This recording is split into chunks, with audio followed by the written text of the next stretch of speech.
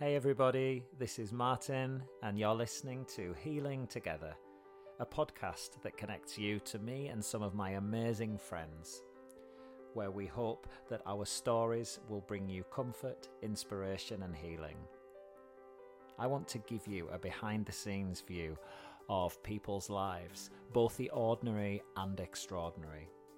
And I think that you will realise that most often moving through struggle relies on finding a way to shine a light on some of the darkest corners of your heart. And through this, we can build strength and therefore remain open, kind, and grateful.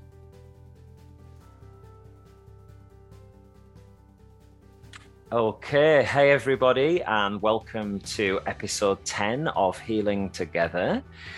Thank you so much for the feedback to episode 9, the post-holiday reflections.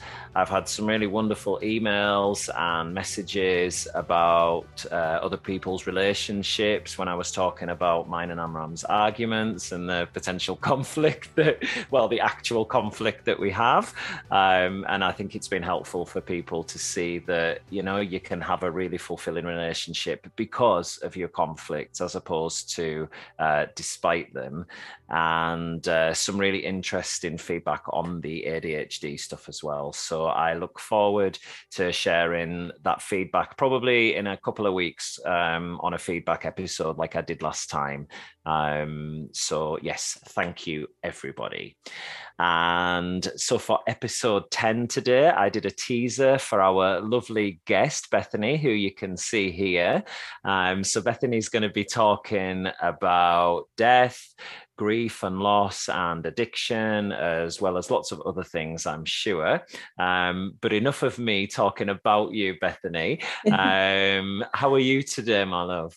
I'm really good, thank you. Really good. A little bit nervous, but apart from that, brilliant. Thank you. Oh, my pleasure. Yeah, thank you for asking. I'm really good, actually. I have really enjoyed coming back to work after our holiday. Had a bit of a meltdown on Thursday night, as people probably heard about on episode 9. But Amram made a delicious mushroom soup, and that's all you need. That's it. I'm gonna have some nice soup after this, actually, as a little reward. So yes, no, I'm good. And it was really lovely to have you at the yoga class yesterday. How did you find it? Oh yes, of course, amazing as always. I love your classes. They really are. Definitely one of my favourite classes that I go to. I've got to say though, my hips are a little bit sore today.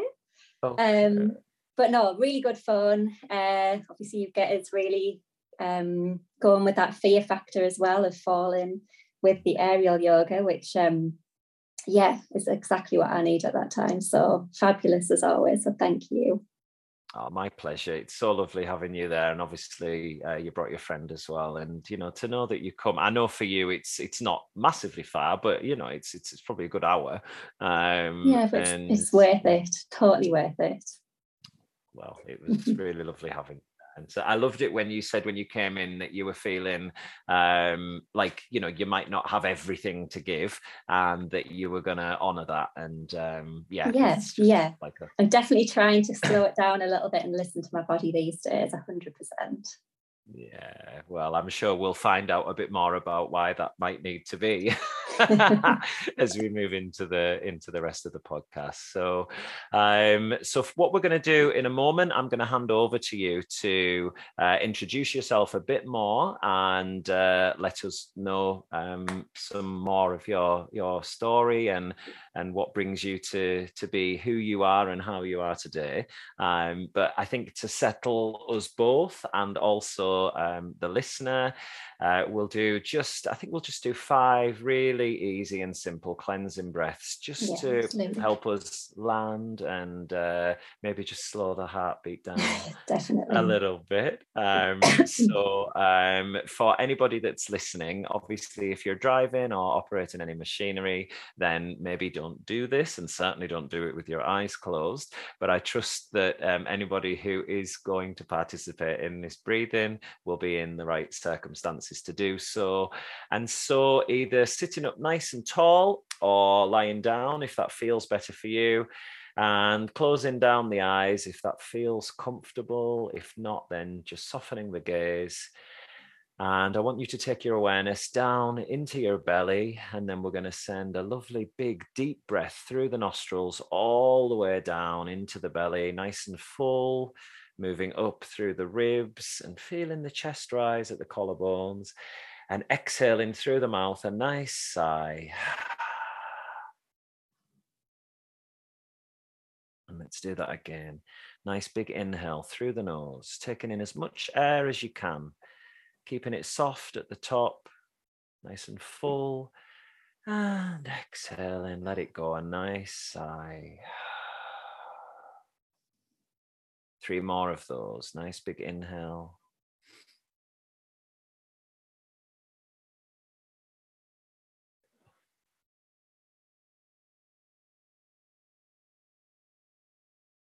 And again, inhaling. Any tensions building, noticing them on the inhale, and then just blow them all away on the exhale, relaxing, settling down. One final breath of this practice, inhaling. And let it go. Okay, opening the eyes. Okay, does that feel a bit better? Yes, absolutely. Relax.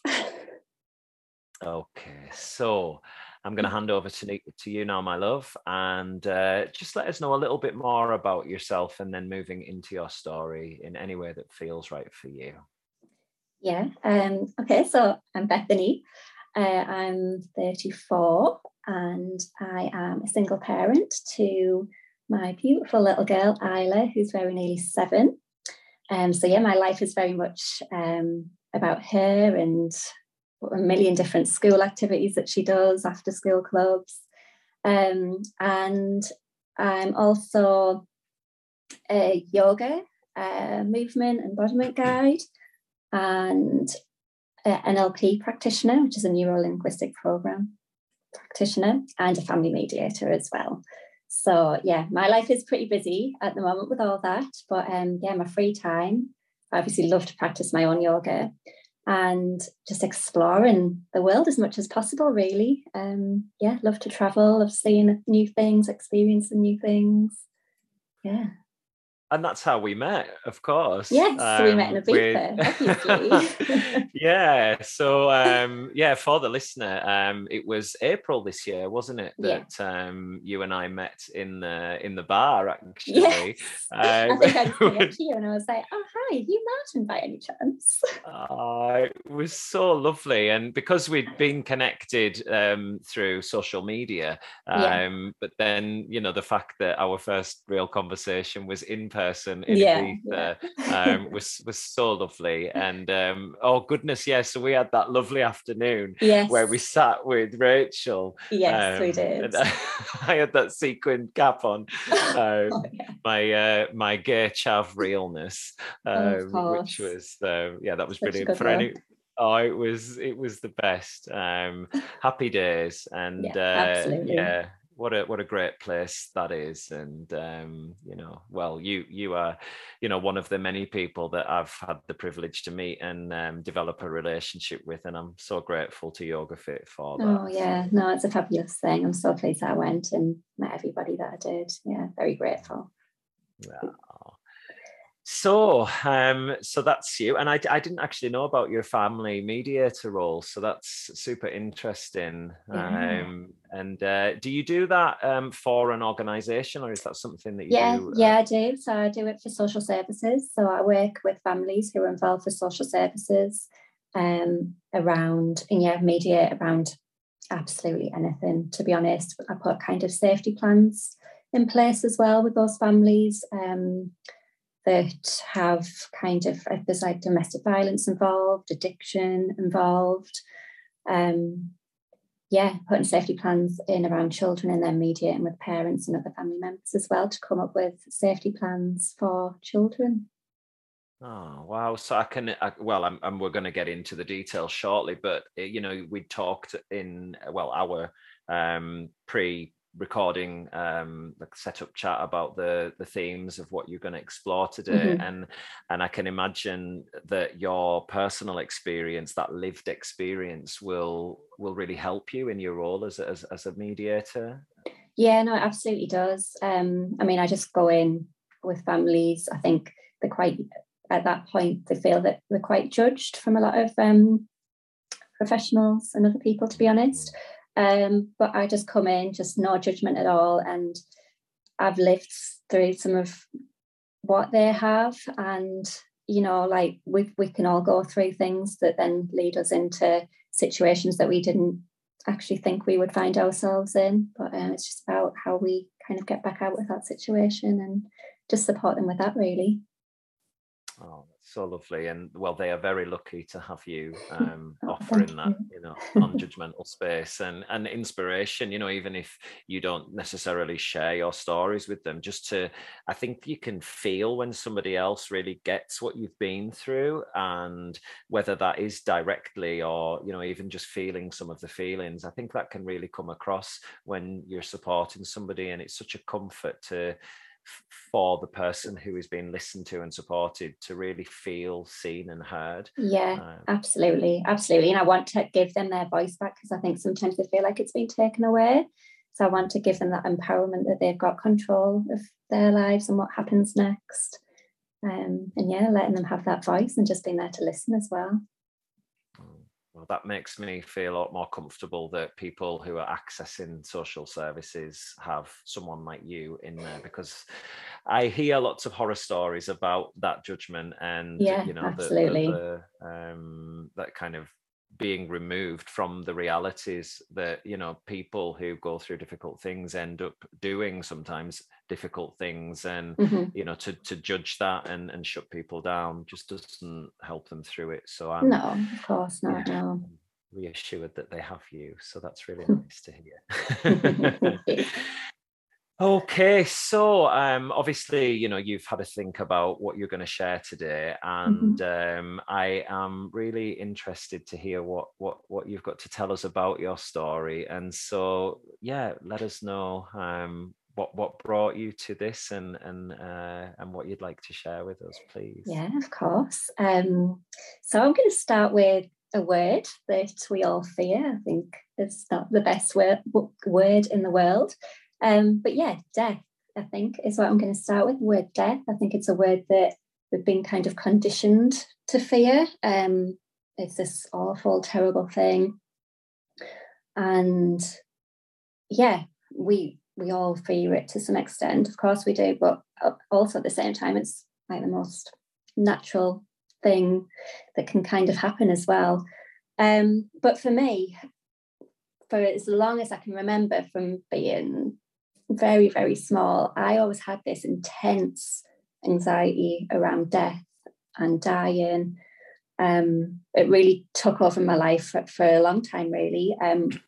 So I suppose if I could place a time of when I kind of really remember that started, was kind of just after I was 8. I was staying at my grandparents' house for the Easter holidays, and my granddad was really unwell and had been unwell with lung cancer for a lot of time. Anyway, this Easter holidays, I ended up finding him dead in the living room when I was 8, which is obviously a very big thing for an 8-year-old. I can remember a lot of it quite vividly, but I can't fully remember how I felt and what I knew of what was going on. I heard kind of a lot of like sadness, like my nan was there, and I remember her screams being so vivid. And then I was kind of like shuffled out of the room, and then I was around in that house so they lived in Cornwall, which is obviously quite far from me. So I ended up being there throughout the time of when the funeral was getting planned and stuff, and obviously went to the funeral and stuff. But yeah, I remember him having lung cancer, and I suppose ever since then, I then became absolutely terrified of cancer and death, and I just thought that everybody was kind of going to get cancer, really. And yeah, from being like a really young age, I would fixate on certain cancers. I specifically remember when I was a child really fixating on thinking that I was 100% going to die from leukemia or meningitis. I think was another thing that I used to worry about. I think that was like quite a common illness at that time when I was that sort of age. Yeah, even just us being vaccinated against them, yeah, I guess it brings that to mind, that it's dangerous. Yeah. So I was forever thinking I was going to get leukemia. If I had a bruise on my leg, I'm like, oh my God, that is 100% leukemia. I'm going to die. And I'm talking like 9, 10 years old when I was having these really intense sort of fears. And then as I got older, it just kind of escalated really and became more intense. As I got into my teen years, I would again start fixating on certain cancers, and I would do like loads of research. Again, like talking like early teens here, I wouldn't do certain things. I wouldn't eat certain things because I might have heard that it would give me cancer or it would kill me or something.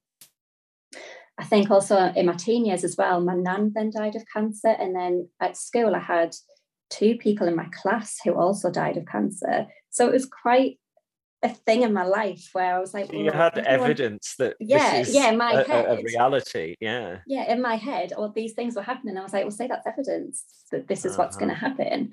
And I was so convinced that I was 100% going to get cancer at any point and die. And I remember seeing an advert at some point that said 1 in 3 people die of cancer. And I was one of 3 children. So there was me, my brother, and my sister. And I was like, well, that's me. 1 in 3. That's me that's going to get it. Then I'm going to die, and then that'll be it. Or if I was ever in like a group of friends and there was like 3 of us, and that, again, like teenage years, I should have been thinking of boys or whatever. But I'll be in a group of 3, and I'll be like, oh, there's 3 of us here. That means I'm going to die.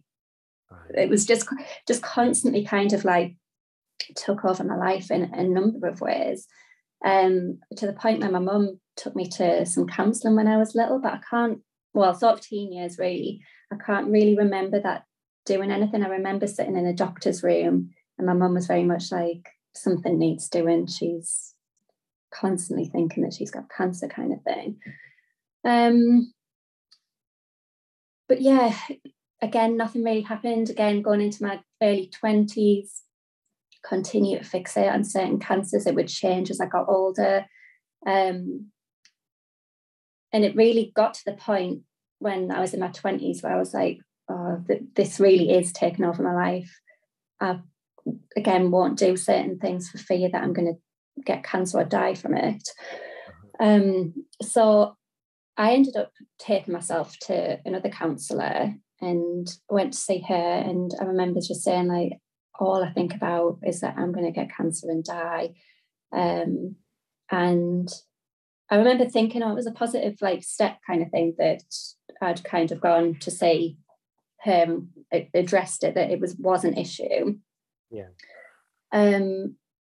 And yeah, we did a couple of sessions, and this was kind of like coming up to Christmas. And I remember saying, oh, well, let's kind of have a break over Christmas. And while we were away, she was like, I'm going to look at some statistics around cancer and see if I can make you feel better with statistics around things. And I was like, all right, okay. So we had this break. And then, so yeah, this was December 2013, and it was a week before Christmas. Broken up had some time away from the counsellor. A couple of days after, I got a phone call from my dad to tell me that there was some worries around my brother Lewis. He'd had some sort of routine blood test, and the results had come back abnormal. And I think like he was showing like he was anemic or something. And at the same time they found like a lump on his neck. So they kind of wanted him in straight away to be like, just to do some further tests and do a biopsy on his neck. And yeah, I can't really remember feeling or thinking anything specific at this point. I just remember I rang my brother straight away, and I was like, "Oh, are you all right? Are you worried about anything?" And he was like, "Nah, that's all right." And I was just saying, "Oh, like I bet you £5,000 that this is going to come back nothing. You've just been doing way too much partying. You'd be totally fine." And in my head, I don't think I was really that worried, to be honest. And I remember him specifically saying, "No, I'm totally chill. I'd only be worried if it killed me and it's not gone to, so, I'll be fine." And that was that really. And then, so he went in for his tests. And then it was literally like 2 days before Christmas, we got the news that actually, he had cancer, and it was at stage 4 Hodgkin's lymphoma. Okay. So yeah, at this point, I was like, oh my God, like my worst fears are kind of coming true. Like my brother has actually got cancer. This thing that I've kind of been worried about for like my entire life is kind of come like right into my life now. I kind of remember feeling like totally numb and not really knowing kind of what to do. And I suppose because he kind of got taken into hospital like really, really quickly and started his treatment really quick, I kind of didn't have time to I don't know, it's hard to kind of pinpoint exactly how I felt. I don't think I had time to really process it all. It happened like really quick. Like all of a sudden he had this stage 4 cancer, and we knew that was like the worst stage it could be at. Yeah. So he went into hospital over Christmas, started like his intense chemotherapy. But the thing that got me, sounds bad, that got me through it was him that was going through it. But the thing that helped me is seeing how he got through it. I mean, he literally continued his life totally normal. He continued his education. He sat his exams. He continued to play football. He had like a line in his chest where his chemotherapy was going. He was like playing with that in. Like literally, he did not stop living his life whatsoever. And he got through it really easily, to be honest. He didn't seem that ill with it. And then in the following summer, we got the call to say that they were really surprised that he'd gone into remission. Because it was stage 4. They'd never seen that before. It was like quite unknown to recover that quickly from it. So obviously that was amazing. And at that point I was like, oh, I don't think I need to worry about cancer anymore because he's survived it. And yeah, he did amazing and continued with his life. And yeah, so at that point I remember thinking, I was in a long-term relationship at that point. I was like, oh, we must get married so Lewis can walk me down the aisle, because I just had in my head like, oh my God, he's just survived this thing. I need there to be some sort of big event to celebrate it. And I know it's a bit of a random thing to say, oh, let's just get married to celebrate my brother being in remission, but that's what we did anyway. So we all the family went over to Greece. I got married. He walked me down the aisle. He did this really big speech at my wedding. It was just an amazing time, really. And yeah, that kind of anxiety around cancer kind of left for a few months. And yeah, we kind of got back to normal a little bit. And then like this. Oh, sorry. If I just ask you a question about the anxiety, and you may have been coming on to this. Sorry, but sometimes I'm desperate to ask.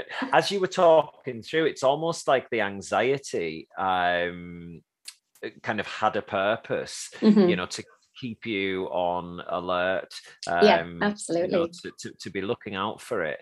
And it seems that almost like the anxiety was satiated by Lewis, contracting, developing cancer, and almost like, well, oh, that's why you were there, anxiety, and now that your role has been carried out, 100%, kind of you're not needed anymore, and that, on a, I suppose, like on a rational basis, and of course emotions and anxiety isn't rational, but we try to treat it with a rational brain, don't we? Yeah. And yet something that's kind of irrational that was coming up for me as you were talking there, was that, did the role of the anxiety in keeping you on high alert, do you think that it served you in terms of going, well, now I'm prepared because I've been anxious about this all my life? It's like, well, and was it helpful, all of those years of anxiety, when you actually got to the moment, of finding out about Lewis, do you think? Yeah, that's certainly how my brain worked, because when I found out, I was like, well, see, I knew that I had a reason to panic about this. It was preparing me for this. And also, before he got diagnosed with cancer, my brain would work as if to be like, well, if I stop worrying about me getting cancer, then I'm not going to know the symptoms. I'm not going to be checking every 2 minutes, and I'll miss it. So I need to worry about this to make sure I catch it in time. Because if I stop worrying about it, then I'll get it, and then I'll just die from it. So it makes perfect sense. That's very much how my brain was working. And certainly at that time it was evidence for me to be like, well, I knew I was worrying about it for a reason. But was it helpful? No. That anxiety, no, because I don't, until you get to that point where something does happen, I don't think anything can really prepare you for how are you going to manage it, really. So interesting, isn't it, how we can really convince ourselves that all of this pain of the anxiety, you describe kind of certain missing out, let's say, on that youth that you might have had, and your mum taking you to counselling, clearly she had concerns about the impact that the anxiety about cancer and illness was having on you, and actually when it came to it still happened. It happened. What you were right, 1 in 3, and I only know the story so far, but did it make it better? Maybe not. It's a tricky one to answer. Like yes and no, I suppose. Like yes, again, it was that evidence to be like, oh well, yes, that shows that 1 in 3, but then I was still kind of a little bit focused on, I suppose, when he survived it, then it kind of, I was like, oh well, not that it came back as intense as what it was, but I was kind of came back to be like, oh well, still it's 1 in 3, like he didn't die, so okay, so it still could be me, really. But it wasn't as intense as what it was. This was at that specific time when he'd recovered. But we're only at the beginning of the story just yet, so okay, yes. And I just I kind of, before we knew the rest of the story, I was because I think a lot of people do believe that their anxieties are valid, and I'm not saying that they're not, it's not up for any of us to say that, but at that stage it's almost like, well, there we go, that was the purpose of the anxiety, done and dusted, he's survived, we're all good, we'll have a celebration, get married, and it's almost like the anxiety and it certainly was anymore. Like that at that time, 100%, definitely. And I definitely told myself, like, well, this is why I've been worrying about it. So at that time things were good. Like I say, we got married, we had a fabulous family time in Greece, and I spent like tons of time with my brother, and we just had kind of the best time, really. Also in that year we got invited to a Hero Award night, because also at the time him and my dad had been raising awareness of Hodgkin's lymphoma. And it had got to the press as well. So kind of his story kind of got quite well known, especially around how he was living his life with cancer.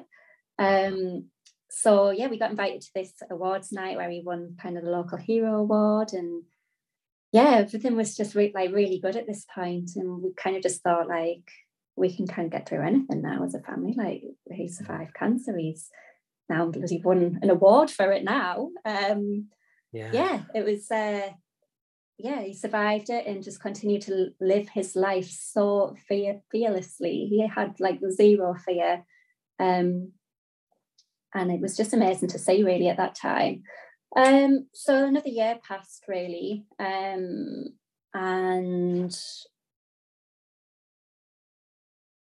what year are we on? Yeah, so that was 2014, and then, and yeah, like I said, another year passed, and then it was Christmas again, 2015, and just because they had to keep doing checks on him to make sure he was all right. Christmas Eve again, we got another dreaded phone call. It had come back. So yeah, we were again faced with this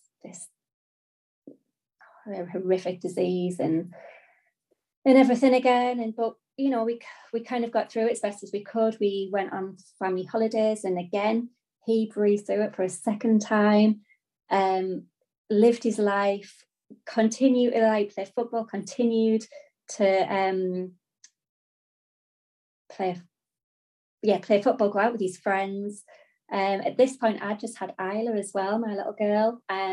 He was around, it was just a couple of months after she was born that he got diagnosed for the second time. Okay. But he kind of, took on this like amazing uncle role. He was like around all the time and helping with Isla, even though he was obviously unwell himself. But but then again, he just breezed through this treatment so amazing, and before we knew it, he was back in remission again the following summer. Wow, it's like a repeat. So totally repeated the first time, and I think he at this point was like, "Oh my god, I'm invincible! I've survived cancer twice!" Like, and we all thought that. Just again and again, I was just thinking, well, it's all right because you can survive it, and he was okay, and we got through this kind of cancer journey together.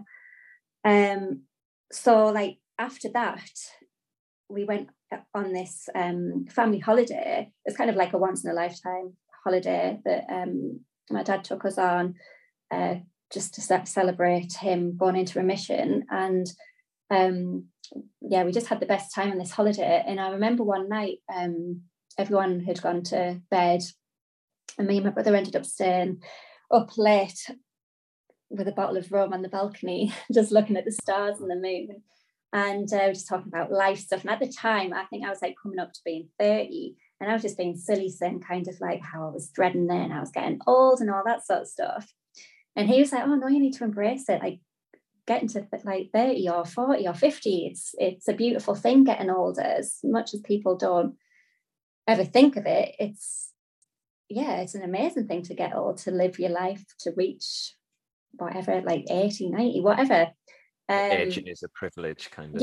Absolutely. And that's what he was saying to me. He's like, it's a privilege that you will grow old. And then he was saying, because I know that I won't get to 30, like I just know I won't. And I was like, no, don't be silly. Like, you've survived cancer twice now. Like, you can do whatever you want. And he's like, no, like, and he was totally fine at this point. He wasn't ill or anything. And he was like, no, like, I 100% know that this cancer will come back, and I'm not going to survive it the next time. And he was kind of just so calm about it, like he totally accepted it. And he was so young at this point. He was like 20, and he was like, no, I'm not going to say another kind of. He says, I think I might come to another 5 years maybe, but then that'll be it. And he was like, but it's fine. Like, I don't want to grow old, to be honest. And he was just joking around, kind of saying, I see myself as Peter Pan anyway. Like, I've always thought to myself, I'm never going to get old. And he was just like, I can't be arsed getting older. I can't be arsed for bills or anything like that, or getting married. Because he always had like 10 girls on the go or something. He was like, nah, I don't want to settle down. I just want to have this, like, live my life the best I can.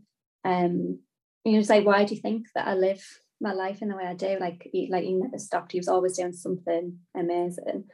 He was like, because I know that I need to kind of get all this life in this short space of time. And then he went on to kind of say about like his funeral, and he told me exactly like how he would want his funeral to be. And again, I was obviously listening to him, but I was kind of just ended the conversation just being like, well, of course this isn't going to happen. Like, you just survived kind of 2 rounds of cancer. And then we had this thing where I was like, and anyway, when I'm 40, you need to take me to Vegas anyway. So you're going to have to survive for a few more years yet to take me to Vegas when I'm 40. Okay. Anyway, that was that conversation. And then kind of a couple of months on, after this holiday, we were in Scotland together, and he just wasn't himself at all. And we went for a meal and he just didn't eat. And we both looked at each other and we were like, oh, we know this is back again. And I remember taking him back to this house we were staying at, and he was so tired, and I just took him back to bed and tucked him into bed. And he hadn't had any tests at this point, but he was just saying, like, I know it's back now, and for good this time. And it's okay. I'm going to fight it as best as I can, but like, I know that this is kind of coming to like the end of the line. And again, I was just like, oh no, like, let's just get these tests done. It'll be fine. Yeah. But yeah, sure enough, it had come back again for the 3rd time, more aggressive. It spread to all over, really. The consultant was kind of saying like, there's not much really they can do. They kind of exhausted all the treatments. They had an option of doing like a trial drug, but it hadn't been tested on anyone. He would be the first one to test it. And then if that worked, then there was a possibility of like a bone marrow transplant. And it was at this point, actually, that anxiety returned again. But it was so weird. And as selfish as this sounds, it kind of came back to that I'm going to die of cancer thing again. And I got kind of fixed at this exact point. I became fixated that I had breast cancer randomly. And I was going to the doctor's loads. And I know that's speaking out loud about that. I know that sounds like really selfish, because it wasn't me who had cancer. It was my brother who had cancer, and it was really bad this time. But I suppose that anxiety took me away from the actual reality that it wasn't me dying, it was him dying. But that anxiety, I suppose, gave me a purpose to kind of be like, take me away from the reality of that at the time, if that makes sense. Like a perception of being able to have some control over something, or yeah, a little bit, yeah. A focus on something. Yeah, because I suppose in my mind, obviously the reality was that he was dying, but if I convinced myself that it was me that was dying, then that's not really the reality of it. It took me away from the reality. Yeah. That sounds really confusing, I know.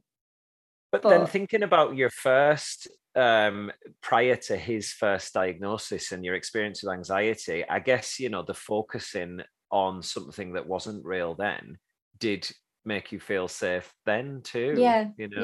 Yeah. Because it was another kind of not reality at that time that you didn't have cancer, but focusing on the fact that you did somehow felt better than not doing, and I guess it was sort of similar mechanism. No, it did. It was weird, really. So he started his trial drug, and then it just became horrific after that, to be honest, because he then got a reaction from this trial drug, which gave him Guillain-Barré syndrome, which means that it paralyzed his whole body and gave him kind of extreme pain from like his nerve endings. So he was in like this extreme agony constantly. He went into hospital full time. My life for these following 6 months was just being on this high alert of like, I'd wake up every morning. I was still like obviously worrying about myself in a weird way, but it was like waking up every morning as this day Lewis was going to die, and then going to hospital. Am I going to go to hospital, and am I going to see him die today? And I just lived on this very high anxiety alert for these few months. And it was kind of all I knew my life to be at this point. If like, yes, I had Isla, but Lewis was kind of the focus. So we, like, her life was spent at the hospital at the time. Like, any time we could, I was at that hospital. So that was just my life at that time, and I didn't kind of know anything else. Anyway, going into January 2018 or February of that year, he started to show a slight bit of improvement, and started to get a little bit stronger. And that's when they said, oh, well, we're going to do the bone marrow transplant to see if that'll work. So he had that, and then he responded really well to it. The doctor again was really surprised. He was like, oh my God, we've never seen anyone respond this well to bone marrow transplant. So he said, we will let you go home. He hadn't been home in like 6 months at this point. He was like, we will let you go home on one condition, that you don't leave the house because you're so at risk of having like an infection. Okay. So he went home, and I remember seeing him when we got back, and he was just like, I feel like so much more positive about the future. He's like, I know still this isn't gonna I know that I'm still gonna kind of die at a young age, but I feel like over the next couple of years I'm going to really live my life. I'm going to go traveling to Australia. He just got accepted into Manchester Uni at the time. He's like, I'm going to do all this traveling, and then I'm going to he had like a close friend in Australia at the time, and he's like, I'm going to go and stay with her, travel around the country with her, and I'm going to come back, go to uni, get a degree, and then just live my life as best as I can until like the end, really. Anyway, a couple of weeks after he got back home, we'd got a call to say that he'd been rushed to hospital because he had an infection. No, I don't think anyone really knew in the family, but he'd snuck out of the house and taken himself for a full-on like night out with his friends. I think he just like was like, I need to go and kind of just live, kind of thing. So yeah, got rushed into hospital, and they said that he'd had this really intense infection in his bowels, that they'd had to remove his bowel and stuff to kind of make sure that the sepsis didn't spread elsewhere. But then it had, and yeah, he was in a kind of really bad way. The sepsis had kind of taken over his body. And I remember it was Mother's Day, and I went up to hospital to see him, and he was like in a really bad way, and he opened his eyes for just 5 minutes, smiled at me, had like this little laugh, and he was like, yeah, in hindsight, I probably shouldn't have had that night out, but fuck it, I knew that I was gonna like not have much time. He was like, I chose to go out the way I wanted to go out, and that was leaving this world partying, and that's what I've done. Like, I needed to kind of leave my way. And he was like, and I had the best fucking night of my life, and I don't regret it at all. And I'm like, wow. Fuck's sake, Lewis, you're in this situation because you decided to have a night out. He's like, yeah, but fuck it, I just don't care. Like, I'm done, and I wanted to have like the best party ever, so I did that. And then he slipped into went kind of unconscious, and then yeah, kind of that was on the Sunday.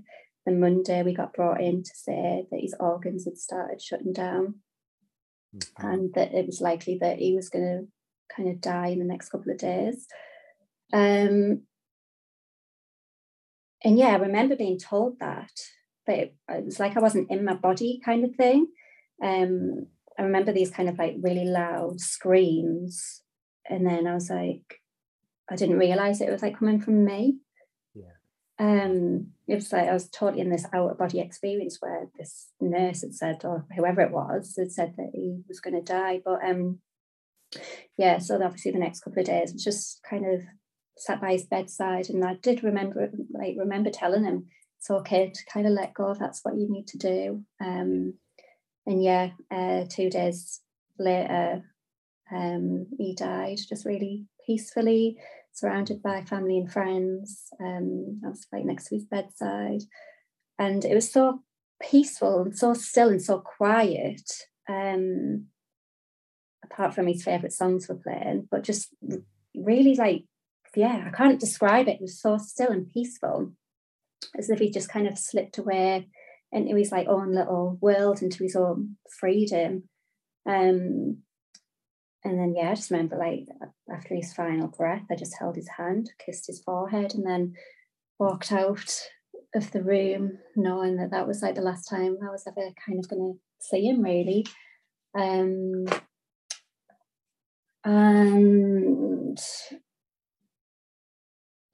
it was obviously a bizarre time.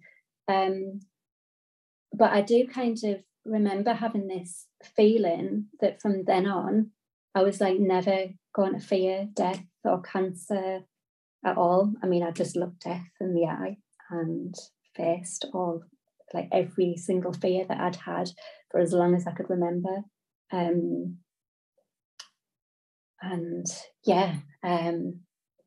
Obviously it was this indescribable pain of loss and stuff. But at the same time, like this kind of anxiety of death had totally left my body. But then what replaced it was, of course, the grief and the journey I had ahead of that, of what that grief was going to look like. And so I remember like the night Lewis died, I suppose was the same night that like my whole world stopped, kind of time stood still.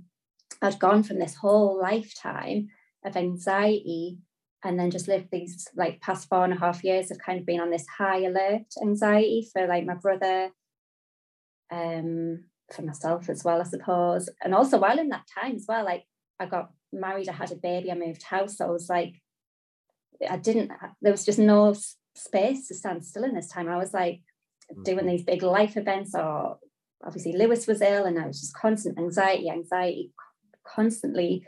To hear on this night, March 14th, 2018, everything just stopped, and I was just kind of like, well, what do I do now? How do I live my life? Everything that I've just been living is just ended, and it just this like total emptiness and darkness kind of fully just came over me, and I just didn't know where to go, what to do. And like from the time of him dying to his funeral, which I think was 3 weeks, I just wouldn't leave the house. I just couldn't bear to see like close family or friends. I couldn't bear to think that life just carried on, and I couldn't go at the shops because I was like, well, I can't go at the shops after all this. Like, I can't live a normal life after what's just happened. So very much kind of in the 3 weeks between him dying and his funeral, I just focused on arranging his funeral, because obviously he told me about everything he wanted that night on holiday. Yes, so I just really became kind of focused on that. And then the other thing I just became obsessed with was just cleaning the house from day till night, just fully obsessed, until like my skin became sore.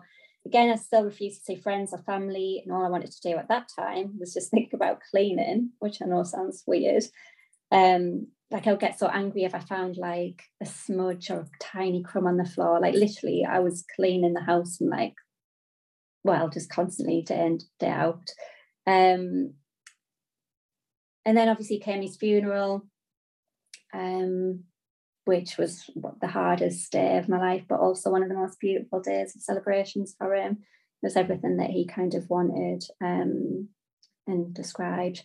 But then after the funeral, I just became kind of really restless and agitated. At this point, I still didn't want to leave the house, but I also just couldn't sit still. I couldn't focus on anything. I couldn't watch the telly. I couldn't read a book. I even found it hard to sit on the floor and play with Isla. That kind of restless feeling just fully took over like my whole body, really. It just became like really severe, and then it kind of made me stop being able to sleep. Also, I suppose it didn't help at the same time, my marriage broke down as well. So me and my husband split up. And then life just became kind of really like this unclear and complicated mess in my head.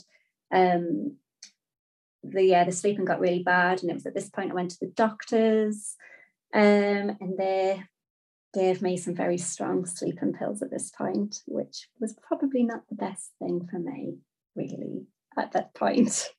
Okay, I'm getting a sense of where we might go next, given some of the themes that we talked about. I'm wondering if is it okay if I ask you a couple of questions or reflect on some of the... Yeah, sorry, I've talked a lot there. Sorry. No, it's okay. It just feels there's something quite clear to me, a link, and I'm sure it will be to you now, but it's just the counselor in me noticing that a few things really. Lewis didn't live with anxiety. No, he, never. In your words, said, "Fuck it, I don't care. I'm gonna live," and that seemed to give him superpowers. Yeah, no, absolutely did. Yeah, and I know that the cancer took him, but even his acceptance of that and "fuck it, I don't care, I'm gonna live," isn't that so? Kind of we think that, we believe that overthinking and trying to control our lives will make us feel happy and actually give us some sort of sense of power and control, but it does exactly the opposite. And he didn't feel a need to do that, and consequently really did live. And yet he's the one who died at what, 23, 24, something like that. Is that 21. 21. Okay, so I'm getting the maths is wrong. I know, sorry, I think my chronology can't speak now. My timeline probably just went in and out of things from what my memory was. Hey, goodness, no wonder with all of that going on. And then at the moment that you realized that there was no need for your anxiety anymore, you didn't know how to live. You couldn't live anymore because anxiety was all that you had known. It had kept you going. And I can imagine your poor brain was like, well, now the fuck, what do we do? Oh my God, yeah, absolutely. I didn't have a bloody clue what to do with my life. This was how you lived. Okay, you'd had moments of reprieve while he was in remission. It sounds like they were the only times that you'd really been able to do that. And I was thinking as well, you were a young mum at the time. I can imagine your anxiety, this kind of primal instinct to protect yourself, or have the illusion of protecting yourself through worrying about your own cancer, so that you could be there for Isla. So just you just must have been on overdrive, and to go from that and at the same time recognizing the relative peace that Lewis had, and fulfillment and sense of life and aliveness, being able to kind of see that he could go peacefully doing the thing that you feared the most. Then it's like, well, what do I do with this brain and this body that has survived through a belief that anxiety is the way to do it? And now you don't have that anymore. Like, just overnight almost going from one thing to the next. No wonder your brain needed to find something for you to do with all of this energy inside of you that had previously been mobilized and used, effectively, let's say. There was nowhere for it to go anymore. No, absolutely. I was totally lost in this just dark hole of like, what the fuck do I do now? I just didn't know what to do. And this whole like restless feeling of like agitation feeling, not being able to sit still, just really just took over my body. And obviously this is where like kind of the sleeping pills came in, getting them from the doctor. I think they gave me at that first time, I think they gave me kind of like a couple of weeks prescription. And I remember taking that first tablet, and that I don't know why on earth. I recently saw the doctor not so long ago actually, and they were looking through like my medical history, and they were like, why on earth did you get given those tablets? I'm like, I don't know. Because she was like, they're the strongest, most addictive sleeping pills out there. She was like, I don't prescribe them anymore. So anyway, took that first sleeping pill one night, and I just remember thinking as soon as I took the tablet, this like a restless kind of feeling just like left my body. But then it just like came this like numb feeling. But at that time I loved it. So I was like, oh, thank God, like I can feel nothing. I can just slip into this like feeling of nothingness. And I just didn't care about feeling empty at that time. I just knew that feeling numb was what I wanted to feel. And it kind of took away a little bit that kind of full stabbing pain in my body from losing Lewis. So yeah, continued with them. And I did get prescribed some more of those same tablets, because I obviously went back and just said, oh, I'm still having problems sleeping. So I ended up getting some more. But then that numbing feeling kind of just, again, just really took off, and I wanted it. I wanted that feeling of feeling nothing. So then at that time, I started buying over-the-counter sleeping tablets, the ones that are kind of behind the counter. I think they'll ask you like a couple of questions. And I started buying them to go in with the strong sleeping pills that the doctor gave me, which again just added to that like more numbing feeling. It took that edge off a little bit more. And yeah, the more of that feeling I had, the more I needed it. And then it kind of just began to consume like my thoughts and my mind, and all I could think about was, oh, I need more sleeping tablets. So then at that point my doctor started to refuse to give me them, and saying, oh, you've had too much, these are really, really addictive. But to be honest, at that point that addiction of those tablets had kind of already kicked in, and I like really, really needed them to survive a day. And yeah, I felt like it was kind of, I mean, I didn't think this at the time, but it was like too late to have prevented that addiction, really. And I remember you were aware of it as an addiction at the time? Were you aware of it as an addiction? No, absolutely not. Time? No. All right, no. You just needed them and that was it? Yeah, I just needed them, and my thoughts kind of didn't go past that. I just thought, well, I just need these tablets because they're the only things that can kind of like make me feel better. And I remember even the Boots that I was going to get the extra sleeping pills, I was walking in there and they were like, no, we can't serve you anymore. That's how often I was like going in to get them. Wow. So obviously I was finding like other places to get them. And that's kind of when I started trying to get these tablets in other ways. I mean, other ways that weren't authorised, I suppose. So I would go to kind of, sounds weird saying this, but I suppose drug dealers essentially who were selling these. Yeah, I mean, the way that you describe it, going into places that are authorized to give you what you needed and then refusing you, it sounds like drugs, it sounds like alcohol, doesn't it? And it's like, I'll go somewhere else to get them, I'll get it via another means, no judgment obviously from me on this. But and I did get them. That story sounds like that, Yeah, no, I absolutely did get them. And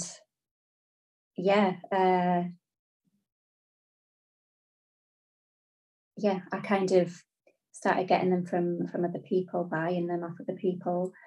And like it really did take off my life at this point. And then not so long after that, I broke my elbow actually. And I went to the hospital and they gave me like a ton of prescribed codeine. at that point. And I was like, oh my God, I've hit the jackpot here. I've just got like a load of codeine. Well, actually, I didn't really realise the effects of codeine because I've never really taken them before. But when I took the codeine with the sleeping pills, I was like, oh my God, why did I not know about this sooner? Yeah, that, I mean, obviously codeine's and opioids, so it kind of gives that effect of just, again, total like numbness, just made all those feelings go away, all the, like, yeah,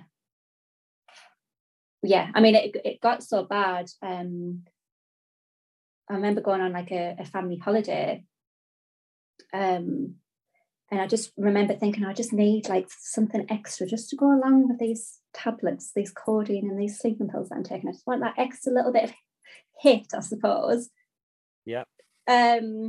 Just to take that little bit of edge off. And it's like, it's really bad when I like, again say this out loud. It's horrific. My brain was not thinking of this at the time. All it cared about was getting what I thought I needed, not about like the consequences of anything, of what I was doing, or even the thought that this wasn't even right.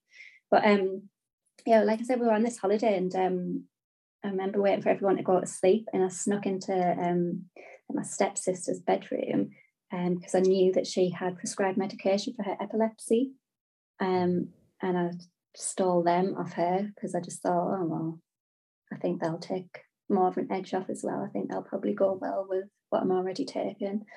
And then I would like steal like I think my mum was on called amitriptyline, which is a muscle relaxant. Yes. Which was obviously prescribed by the doctor. And I remember every time I went to her house, I would sneak up into her room where a medication drawer was, and I would just take them every now and again. It really was kind of just anything I could get my hands on at that point, because all these pills were just making me forget everything. They were a distraction because all I could think about was getting like where I was going to get them from, how much I could get. Another mechanism for your anxiety, actually, for this anxious, overthinking brain, something to focus on, and it did literally take the pain away. Yeah, absolutely, it did. Like when I would first take them tablets, especially when I was mixing them all as well, it was just like, oh, like I could put, in my mind at that time, I could like just, go into this other world where none of this pain existed, kind of thing.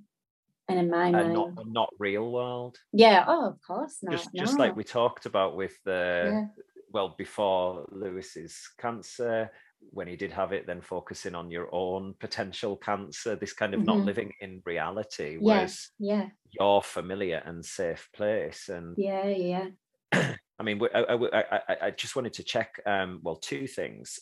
You weren't just taking the medication prescribed or not to deal with physical pain at the time. I mean, you talked about this stabbing pain, and I know kind of grief is very much a physical sensation, but was it taking away other sensations as well, emotional, mental sensations? Yes, it took away everything, to be honest.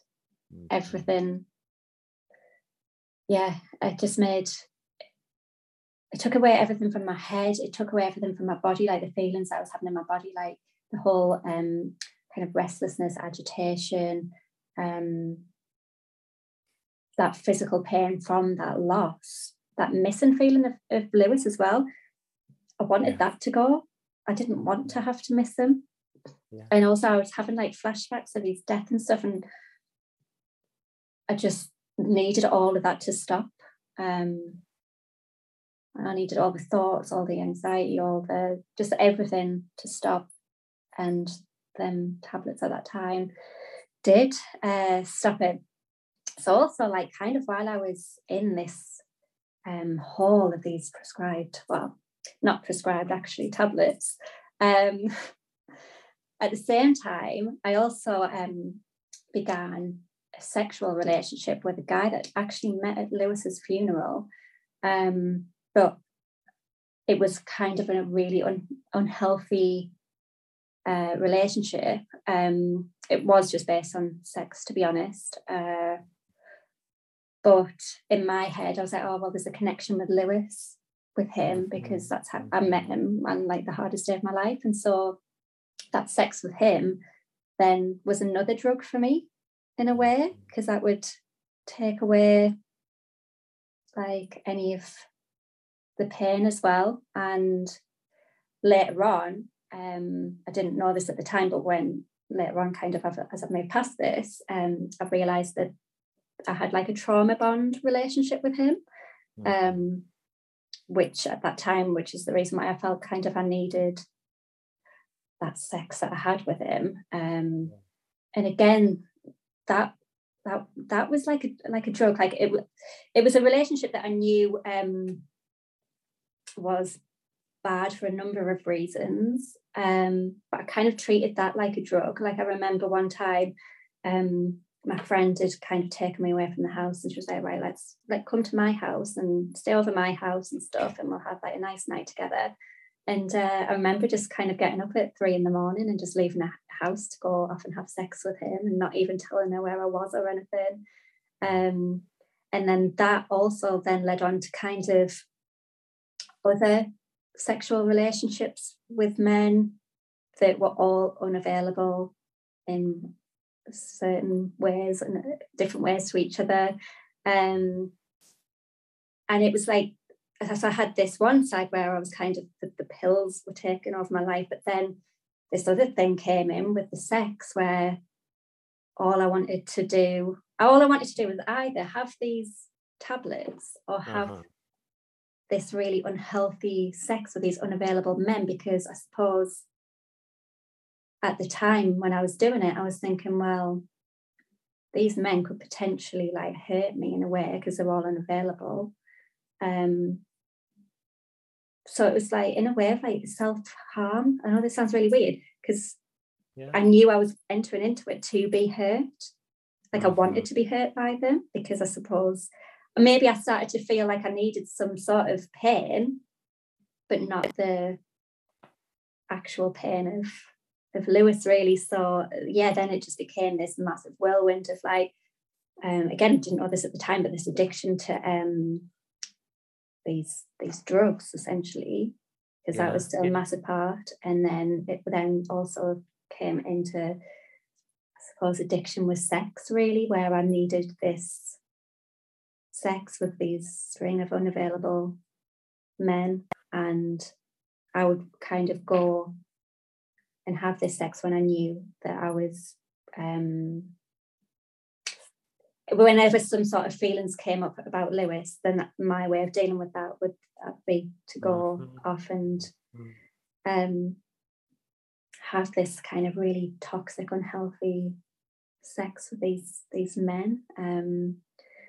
So yeah, I kind of just got myself into a really big dark hole of these prescription drugs and sex, and I felt like I couldn't survive without either of them at this point.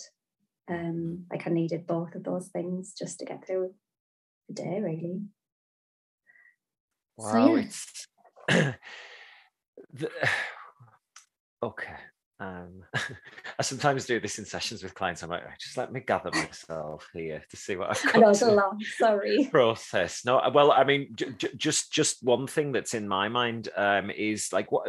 Maybe it doesn't matter, but this sounds like a lifetime of stuff. You know, the addiction journey. But how long was it? How long from when you lost, when like let's say Lewis's death, Lewis's funeral, to you being in the depths of this addiction, this self-harm, these toxic relationships? Yeah, so Lewis died in the March 2018, and I'd say the depths of this was kind of the end of that year, really. I mean, it was like obviously a build up to it. But yeah, the depths of that was kind of the end of 2018 going into 2019 as well. And I suppose living in that way I lived like that for a full year, actually, maybe a little bit over a year. And it was the following year in 2019 when I ended up, so when Lewis was in hospital, he's obviously spent a lot of time in there, and we would like make friends with other families and other young people who also had cancer, and we became really good friends with a girl who had a brain tumor and her family. So like I said, the following year she unfortunately died, and I went to her funeral, and she was only 18, 19, and she'd been through like a long journey with her cancer battle, and the funeral was beautiful. But then after, I got into my car and I was like, right, well, I need something, I need sex, I need those pills, because I can't deal with that funeral I've just been to, because it just brought back obviously so many memories of Lewis for one, and also I knew this girl as well, like it was another loss, I suppose. The memory of your pain, and then some new pain as well. Yeah, exactly. Yeah. So I got in the car and I was like, right, I need to go and find some of these pills. I need the guy who I'd met at Lewis's funeral, I need to go and have sex with him like right now. And then I got in the car and I started just driving in the car like down the road, and just this total fog came over me, and I remember just really putting my foot down on the pedal, and it just like watching the speed go up, and I remember getting to 130 miles per hour down this road, and I remember thinking that the next lamppost that comes, I'm just going to drive this car straight into this lamppost, because I can't deal with these feelings anymore. Like I just wasn't so much the fact that I wanted to kill myself, I just wanted it to stop. Like everything, I just wanted everything to stop. And all I could see was just like kind of darkness around me, and I just wanted everything to stop. But then of course the thought of Isla came into my mind, and I was like, no, Bethany, you're a mom, you've got a beautiful little girl, you need to be there for her. And then so I ended up driving actually to Lewis's grave on that night. I didn't really visit it that much, but it was it was probably one of the first times I'd really gone there to spend time there. And then just out of nowhere, because it never ever got to the point, to be honest, where I would allow myself to feel the pain and just cry it out. In that whole year, I never really cried much about it. Sat down on his grave after I had that thought of being when I was in the car, and just like everything just came out. I just started crying and releasing all of these emotions to him. And also I hadn't told anybody any of this. Like nobody knew. It's all secret. Yeah, nobody knew really about the drugs and whatever else was going on. Like I'd never spoken to anyone about it, because again, in my mind, it wasn't ever an issue in my head at that time. But then I just ended up telling him everything, and then when I started speaking the words out, I was like, okay, now like I can't live like this. Like I've got to change something. And I obviously thought of Isla, I thought of Lewis and how he lived his life, and I was like, I need something different, I need to start changing.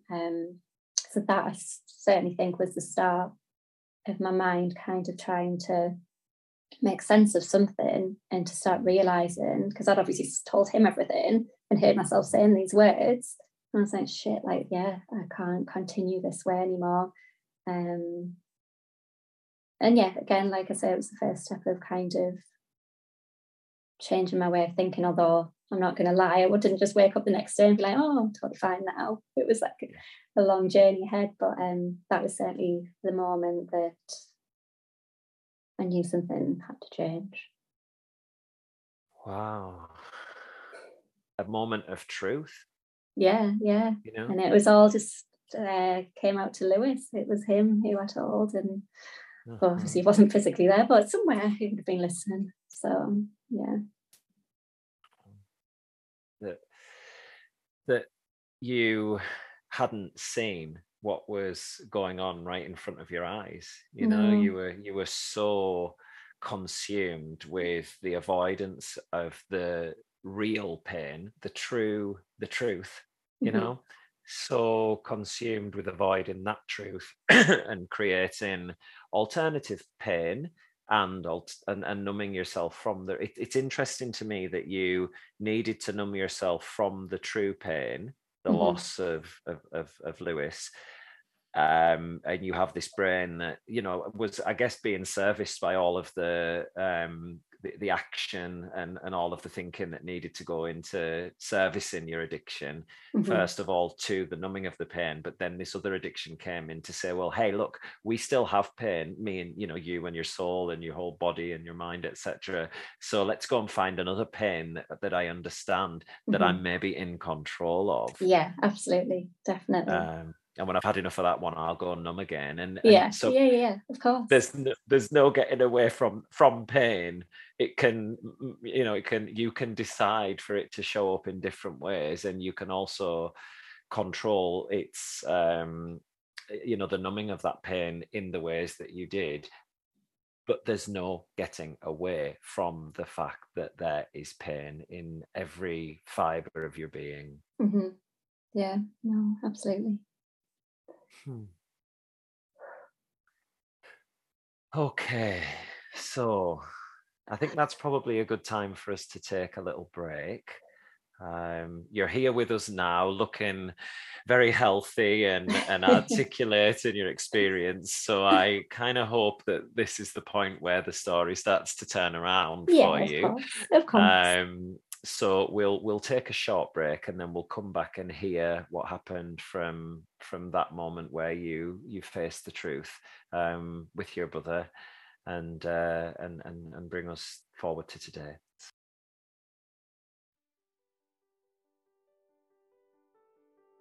Just a short break here.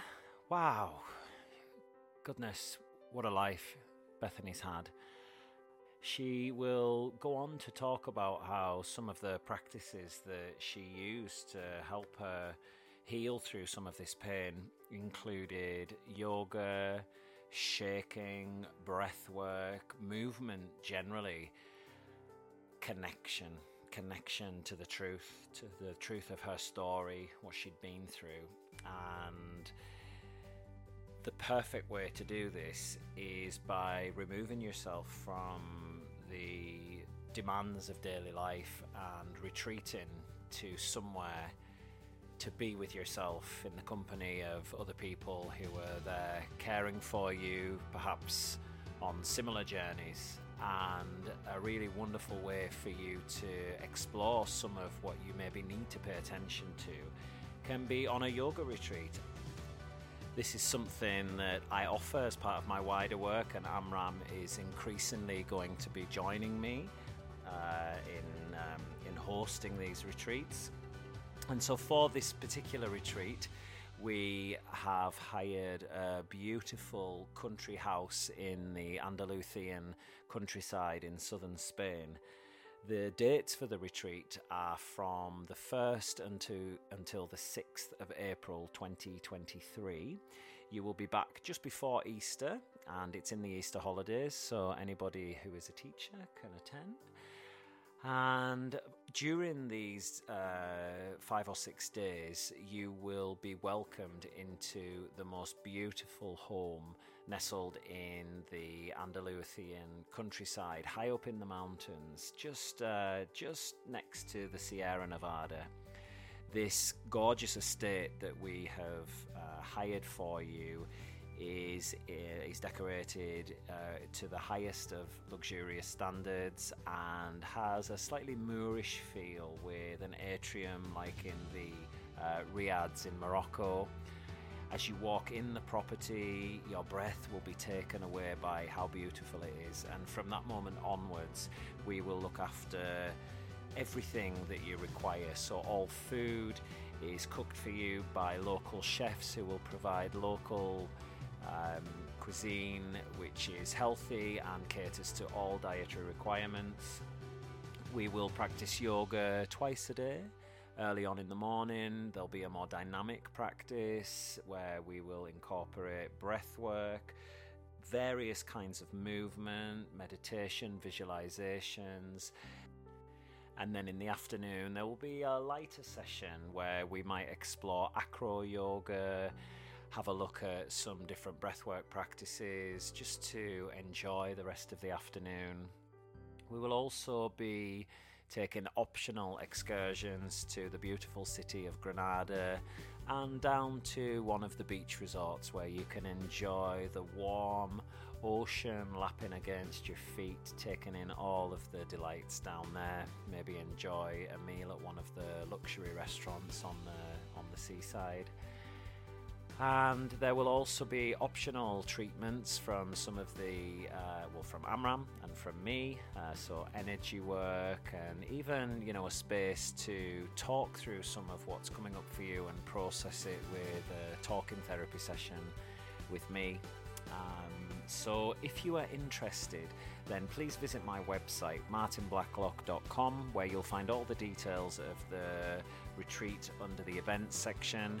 You can also have a look on my social media for some reels which give you all of the delights there through these lovely videos.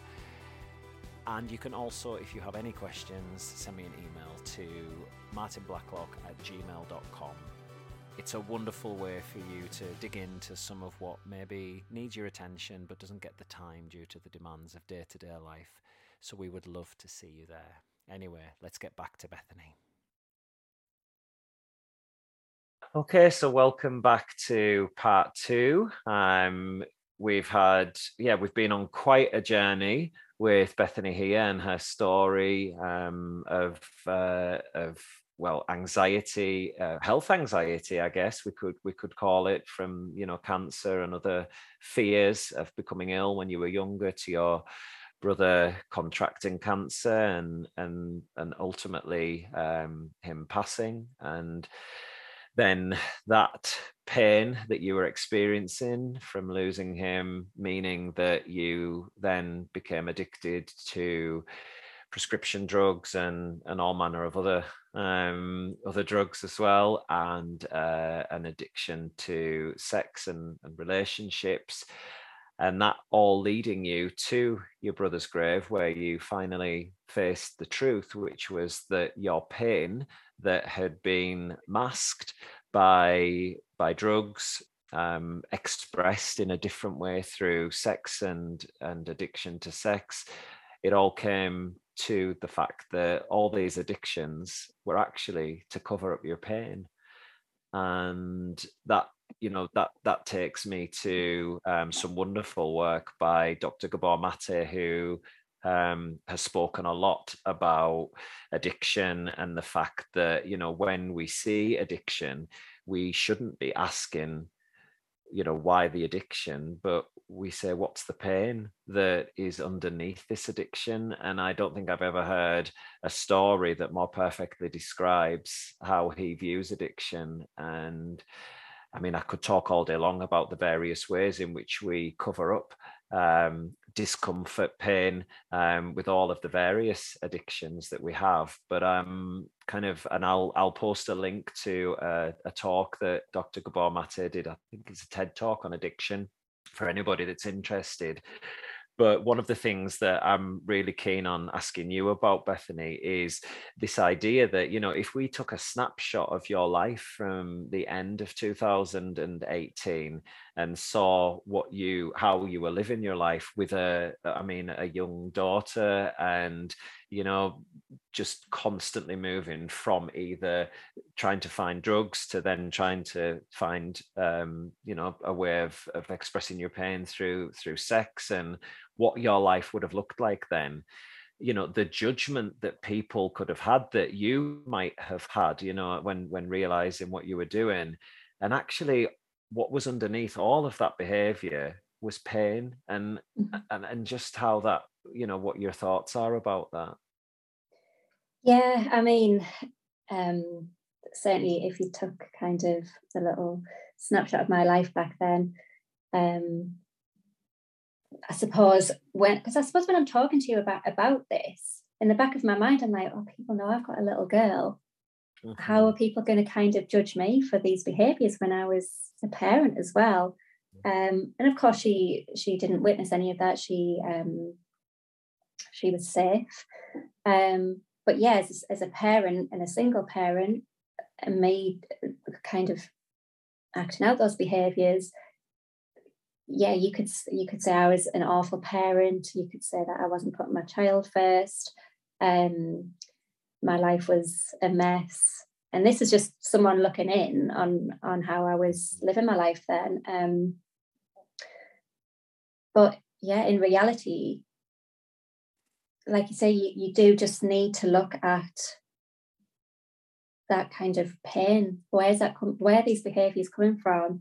And going back to sort of my job in social services, so many people will judge parents who have social services involved, or they're an awful parent for doing this and this.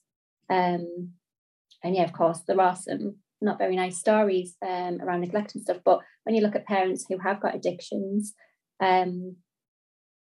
not to look at that in judgment, because you really just need to look at, well, where has this come from?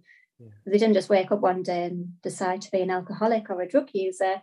It's stemming back from something so painful that the only way that they can really get through the day is by using whatever they need to use. And yeah, it's just about offering those people that support and help with the source of the pain, rather than just judging them from that current behaviour, such as addiction.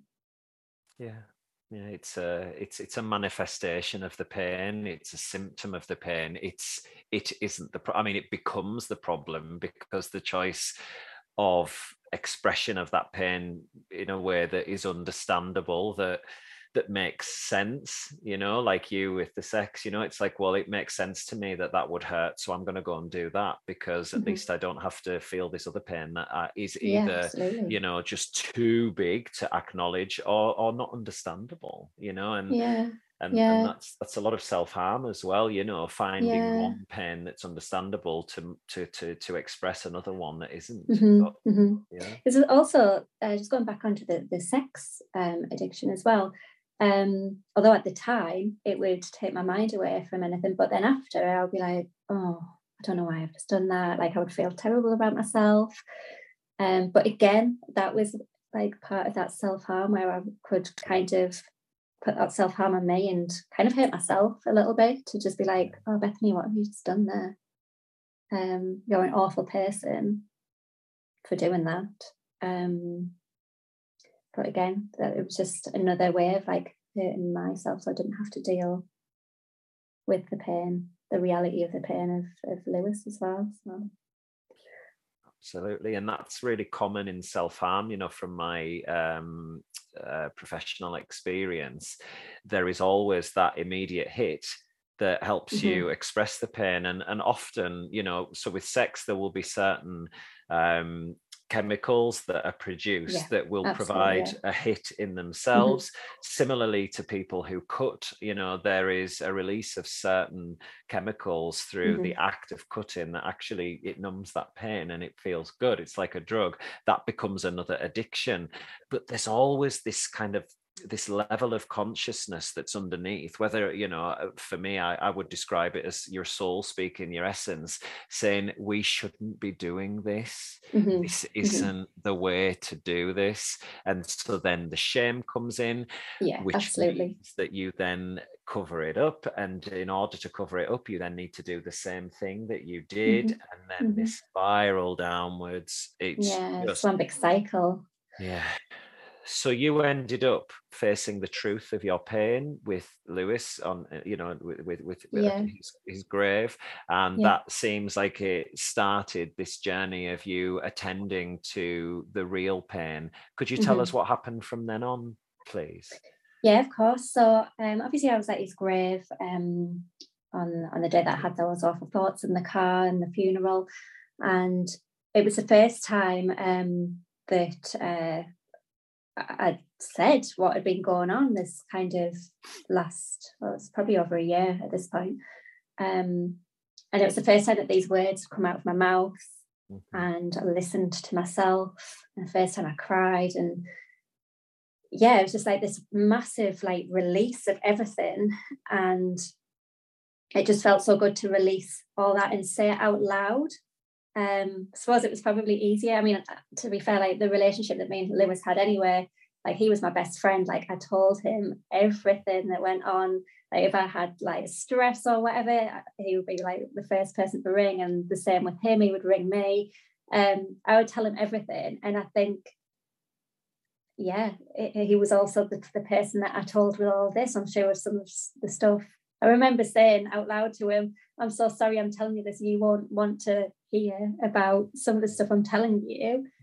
But yeah, it was the first time the words were coming out of my mouth and hearing myself, and I just knew that I needed that change to live my life differently for Isla, for Lewis, and for myself as well.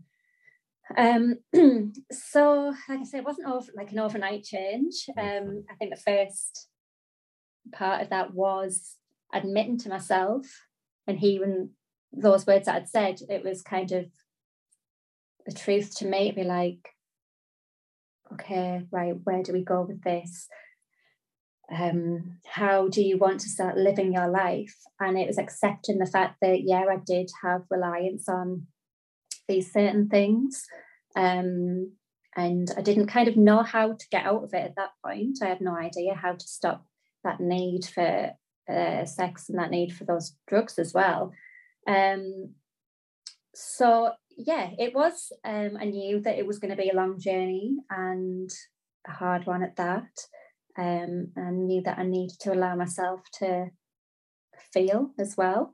I suppose the first step at that point was I went to the doctors and got a counsellor.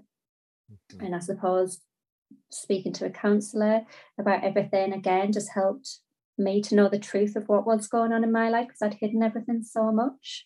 I was lying to myself, I was lying to just everyone, and it was just everything was kind of a lie at that point. But being able to speak out to a counsellor really helped me to see my truth, and to know again that I needed to change. So that was certainly the first step. And I suppose at that point as well, I mean, I'd been kind of dabbling in yoga classes for a couple of years on and off. And I remember telling the counsellor this at this point, and she was like, well, are you using your yoga to kind of help with this? I'm like, no, not really. It's just something that I just go to for something to do kind of thing at that point. So it was at that point that I really started to get into the yoga classes, and it really helped. Like, don't get me wrong, the whole the need of the drugs and the sex was still massively there. It certainly didn't just go, and it didn't go for a long time, if I'm being honest. But yeah, I started getting really into kind of the yoga world, attending kind of classes, and that's when I really started to notice how it was making my body feel and how my body was feeling. And the use of moving my body really helped to kind of release certain pains and emotions by movement and breathing. I don't think I'd taken a breath for years, to be honest. I mean, I was breathing, but I'd not taken an actual inhale and exhale, and just to really notice that breath and just to feel alive with that breath was all just things to help me. And yeah, like I said, I started really getting into the yoga world and continued with my counselling. And I remember just going to kind of a day retreat from a yoga teacher that I was going to, who lived close by. And in this, I kind of I didn't know what to expect, but in this retreat, she made us kind of write down our sufferings, I suppose. And I think it was stuff like, what has been she was asking questions, and stuff like, what's been the hardest part of your year so far? how did you get through this? And I'm like, she didn't obviously know anything about my journey at this point. And I was like, oh shit, like I've got to talk about everything that's just happened. And then I started writing it all down, and just these tears just started coming out. And again, that was another step just for a release. And then again, I went to another, it was a foundation yoga teacher weekend actually. And so I went away to do this weekend. And again, that was, you had to answer these questions about kind of what was causing you suffering at this moment. I think it's stuff like, again, what do you feel shame about anything? So then that's when I started writing about like all the sex addiction and the use of kind of the drugs as well. And then we had to share it with someone else who was in the class. And I remember saying, like, I don't think I can say these things out loud to somebody else. And then, no, honestly, like, it's a safe place. Obviously, if you don't feel comfortable, don't. But then I just said it all. And I was just crying. And I'm like, I still remember saying to this girl, I'm like, I'm so sorry for what I've just told you, like the things that I've just said. And she's like, no, honestly, like, it's all right. And I think just knowing that it was all right made me feel a bit better, I suppose. So yeah, just continued with the yoga, the movement. At the same time as well, I studied my NLP, the Neuro-Linguistic Programming through work. And that again really helped. That's about obviously changing the way you think to a more positive outlook. So yeah, really started working with NLP therapy and changing how I would kind of see the world and think about things. Again, but still at this point, I'd reduced a lot of taking the drugs, I suppose. I was still felt like I still had that craving and I would still use them, but certainly not as much as what I had been. And I was still using, I would say, the sex as well at this point. So yeah, like I say, I was working with a counsellor, I was doing NLP, I was working a lot with my body and moving and working with yoga, breathing. I then did a very small retreat for a couple of days. And again, that just helped me with, it's where I actually started to really start writing things and journaling things down. And instead of keeping them inside my head and my body, I would write it all down. So then I could see really where I was at. And it was, again, a release to me instead of using those other coping mechanisms. I suppose writing then became a way to kind of get everything out. So yeah, I started writing every day. And again, just reading back my writing, I was like, oh, shit, like, yeah, this needs changing or that needs changing. So that really did help. And then, where are we at? I think at this point, I just needed, I was trying to do all this work, but there's still stuff that I needed that extra work with. I was, still using the sex with some of the drugs. So I really remember to think about how Lewis lived his life.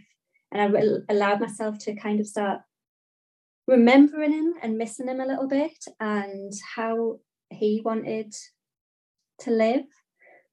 And I remember that obviously his plan was to go to Australia. That was his main plan once he was there, to go to Australia. So I spoke to my mum about this and she was like, no, you need to go. Obviously Isla will be safe. She's got a dad, she's got me. So she was like, just go.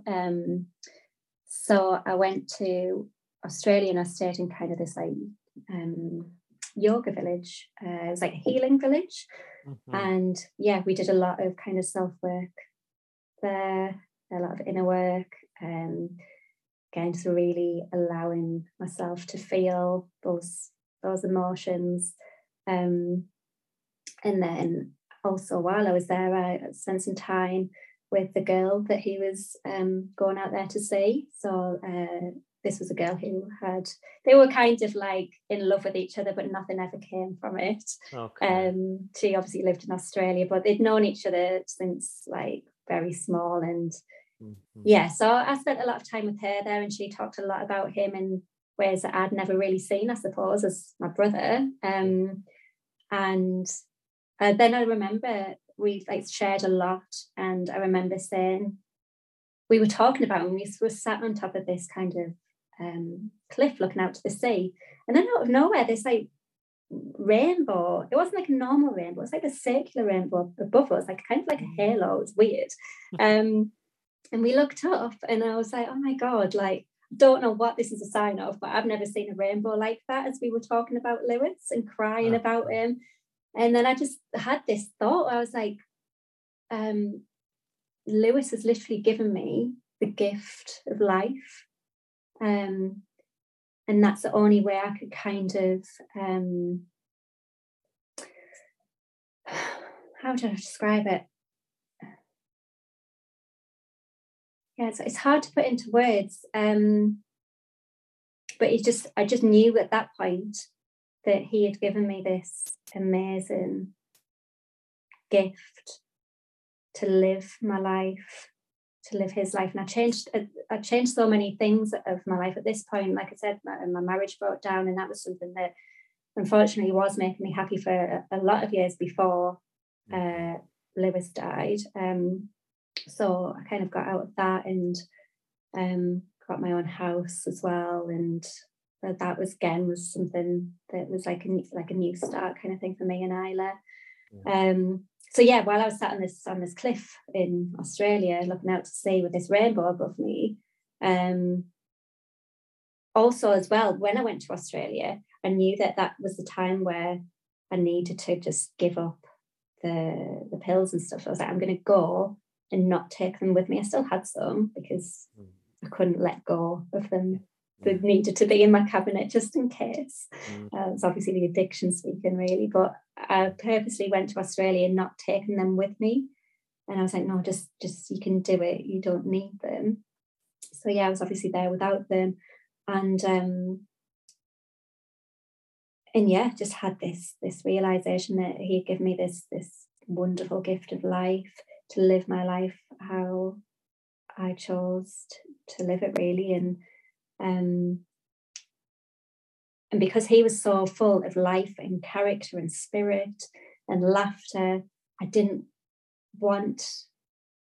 wanted to kind of take that on with me. I wanted to carry that on with me.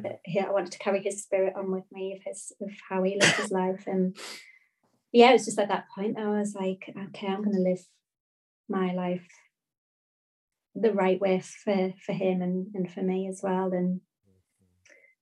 And yeah, I just felt like kind of this light just came over, and yeah, it was a strange thought. It was a strange day where I just thought, I'm done with that darkness now. I need the light in my life. I need to follow that light. Because that's what he was. He was this light in this world. And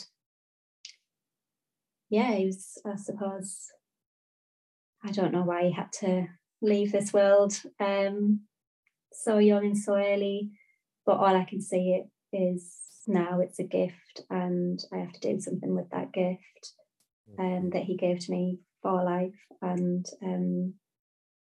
yeah, so that was January 2020, and then when I came back, that's when lockdown hit, and I suppose it kind of gave me no choice but to really, really sit with those feelings, because I had nowhere to escape to. I couldn't see anyone, I couldn't go anywhere. And God, at the time, did I hate lockdown? I was like, why the fuck is this happening to me now? I need to like go out and because I kind of worried a little bit coming back, being stuck in that house, that those cravings for things would come back. But and again, I'm not going to lie, it was not easy being sat, I mean, it's not lockdown was not easy for a number of reasons, but yeah, being sat in the house with nowhere to go and to really sit with those feelings. Yeah, it was hard, but at the same time, I think it was what I needed, because I had nowhere to escape to. Not even your existing addictions, because No, exactly. that day that they were gone, right? That light meant that the darkness, the option of the previous darkness of the addiction, wasn't there either anymore. Mm-hmm. Your only option was to live, and that means facing the darkness. Yeah. And truth. I had to. And like I say, those I mean, what we would like, lockdown was like a year and a half-ish, on and off. 2 years on and off. So yeah, it just I suppose gave me that forced time, I suppose. Like I said, I had no choice but to feel everything and find a way to be able to manage those awful feelings, because I still get those kind of restless agitation feelings in my body. But I suppose I kind of had the tools with the yoga to kind of put that into practice a little bit. And I was like practicing a lot, and that obviously just really helped with managing the emotions in my body. And I think it was at that point that I decided that I wanted to do my yoga teacher training, because I realized the power of it, really, and I kind of wanted to share that with other people. So yeah, that's how I kind of spent the lockdown, and crying and feeling and writing, shouting, screaming. I would recommend all of those things to just let it out, and they were just all releases as well. And again, like I said, with at that time, those cravings, those urges, they didn't just disappear. They stay with me. They are still with me now. I'm not going to lie, like I still have times where I will really miss Lewis, or I'll get a trigger, or even to the seasons. So like at the moment for me, it's obviously coming into the darker nights, the autumn, the winter, and that's the time when Lewis started becoming really ill, from like September till January, and then obviously he died in the March, and his birthday's in December as well. So I really kind of struggle coming into these months, and especially the last couple of years, I still have those cravings to reach out for the drugs, or to reach out for those unhealthy sexual relationships. So they haven't disappeared. Like thoughts in my head haven't disappeared, but I've got different kind of, when those things do come into my mind, I'm like, right, well, how do I deal with this? Where do I go to? I'll write down, I'll move my body. And since I've been teaching yoga as well, that's helped again, just be able to share those powerful tools for people to really manage their emotions, to feel, to be aware of the body, and release it in other ways. There's more kind of, sorry, my mind's just gone blank now. It's okay, no wonder. This is it's a lot in so many ways. I think to maybe help you out a little bit with that, I'm hearing that actually when you feel the need to disconnect from the true pain by either numbing it or by distracting yourself with a different one, you instead do what is needed to connect with it. Absolutely, yes. The truth, and express it in all of these ways that you happened upon, that you were then taught? I mean, there's a really lovely expression about yoga finds you when you need it, you know. Oh, absolutely. And that definitely came to me when I needed it. I didn't know it at the time, of course, but I needed it. I needed to be aware of my body and what was going on inside of it, to be aware of that pain as hard as that was, and to really feel that pain. And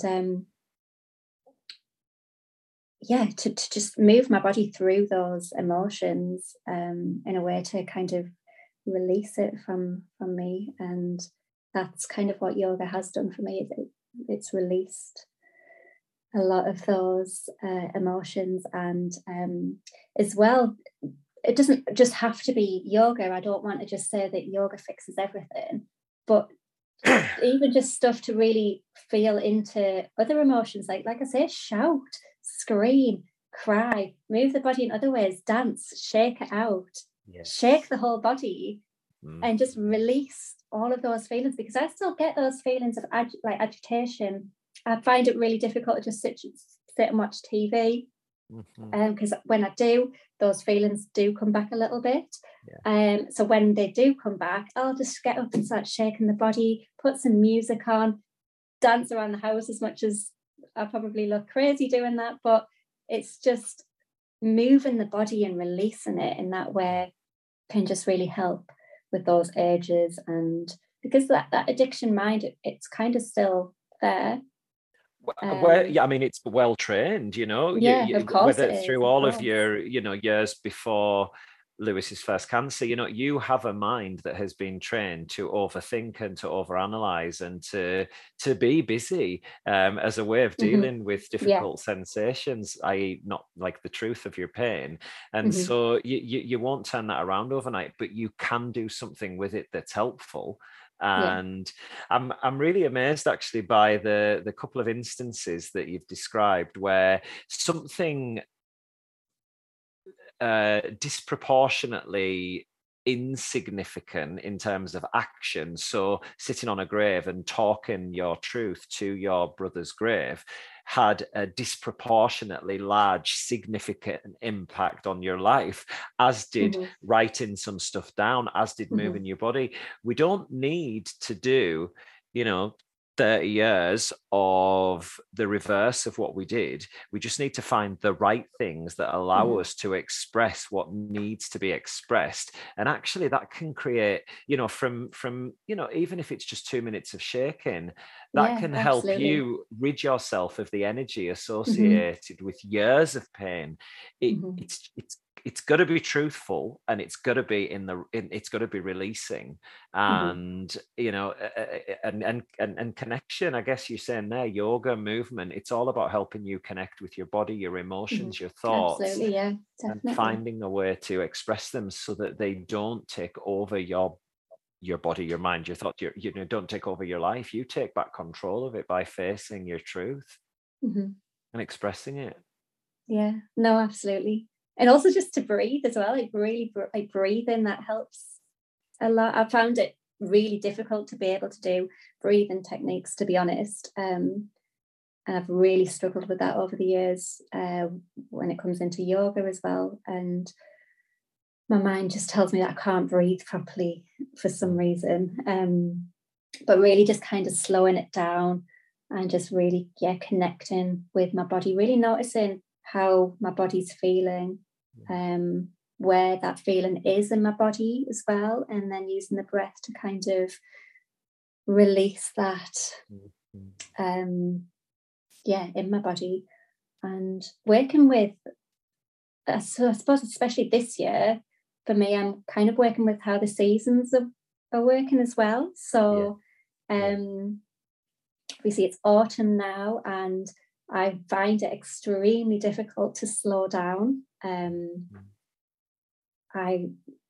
Obviously the way I've managed is by being busy doing things, and although I do still keep busy in certain ways, or obviously healthy ways this time, I still find it a massive struggle to slow down. But I'm trying to work with the seasons to be like, you know what, it's okay to kind of go into that hibernation phase right now, to slow it down. It's okay to be in the house. It's okay to feel whatever it is that I'm feeling right now. And if it is pain, loss, or anything that's making my body feel unpleasant, then how do I work with that?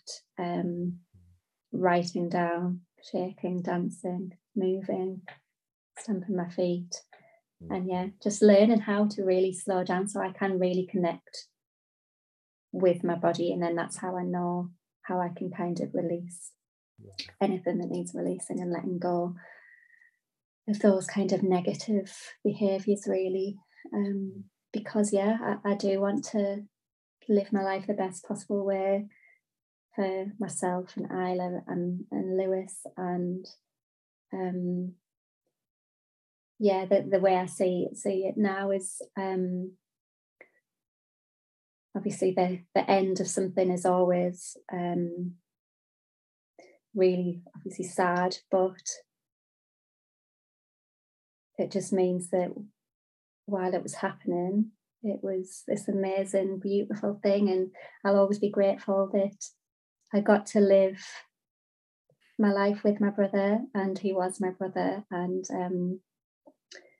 just because that part came to an end, it's just, I believe, it's just the start of another beautiful, beautiful adventure for him, really. And wherever he may be, wherever he might find himself, I'm sure we'll find out that eventually. And it's just the start of a new journey, new adventure. And that's how I kind of have to look at his death now. Otherwise, I do sink back into that kind of darkness. I just have to open up to the light, really, and just say, he's having an adventure somewhere else. It was all kind of meant to be, as hard as that sounds saying it out loud. Life is hard. Death is hard. We can't get away from it. We just have to find a way to live with it. And he absolutely lives on in you once you decided to use his light to light up your life and light up your darkness and let it all be there. And I think just as we finish up here, I also believe very strongly, I have a million things to say, but you know what? I think so will every single person who listens to this. They'll have so many questions to ask themselves, so many ways in which they can shed light on parts of themselves and their stories and those around them that might currently look dark. And you absolutely embody in every single bit of that story and your life, and just sitting there being so beautiful as you are, you embody this whole idea of what Healing Together is about, that we use each other to provide comfort, to express how we're feeling, to find a way to shine light on the darker corners of your heart, so that we can all help each other through that, because we are here to help each other home to that place of peace and light that does exist in all of us, even in the darkest moments. You knew to go to that grave that day, and and I think sometimes we have to find ourselves in those darkest moments to find the light again. You've got to go there. As hard as it is, I had to have that day where I was about to crash my car into the lamppost, because I needed to get to the, like I say, I was surrounded by darkness, and then the light appeared. Like I say, it wasn't the easiest of journeys, and I still have struggles, of course I do. But just surround yourself with that light, and Lewis is like my guiding star now, so I have him as well to guide me to the right places. And well, thank you for allowing us all to get to know him, to get to know you and all you've been through. And I don't have enough words to describe how grateful I am for you sharing all of this with us. and I'm pretty sure that there'll be a lot of feedback and questions for you. So I'll speak to you about that. I kind of know that that's coming already. But aside from that, how, if anybody wanted to attend your yoga classes, or maybe, contact you with their own feedback, how would people do that, if that's okay for you? Yeah, so yoga classes, I'm all the way up in the northeast, so I do one-to-one yoga classes, just to really that can either be done in a studio or my home or their home, wherever that person feels comfortable, or in a neutral space, and yeah, really kind of hold that space to really connect with our bodies and find awareness within our bodies, release anything that needs releasing. So of course, anyone can kind of reach out to me through that. I'm on social media. And then I also teach at Hot Pod Yoga in Gateshead, which is just a lot of fun, really. Yeah. But of course, we bring that awareness to our body, and yeah, of course. Yeah, it's a bit of lightheartedness. And I'm also going to be training in the floor dance meditation. Oh yes, yeah. So hopefully I can bring that as well to wherever needs it or wants it. And I think you'll be coming over here to work with people in my community locally. Oh, well, so we're gonna have to organise that, obviously. Of course. And yeah, just shake out those bodies, get them dancing, moving, feeling, releasing, letting go, all that. So yeah, of course, anyone can reach out to me, whether that's one-to-one classes, yoga classes, and very soon to be floor dance meditation as well. Well, I will put a link to your handle on Instagram. Will that be okay as a way? Yeah, of course. If anybody wants to contact you about any of this stuff. And I haven't told you this yet. However, I normally, and I'd mentioned to you at the beginning, I normally do a card reading for guidance and inspiration for the guest and also for the listeners. Yeah. And I will do one for you if you like, but do you know what I'm thinking? These deities and goddesses, goddess guardians are here to provide that inspiration for us to understand ourselves and how we might be able to live our lives and what we might ask our question, how we might receive guidance on our questions. I think Lewis is our deity and he's our he's our higher being that we can all use to receive some internal guidance from and be inspired by. So would it be okay if we used him and his story as the inspiration? Yeah, he is my inspiration. I just feel like anybody else, and I love them, but it's Lewis today. It feels like for me, and I just think he's wonderful, and I'm looking forward to the impact he will have on me because of the story that you've told. I have got his words firmly planted in my mind, which is, "Fuck it, let's just live."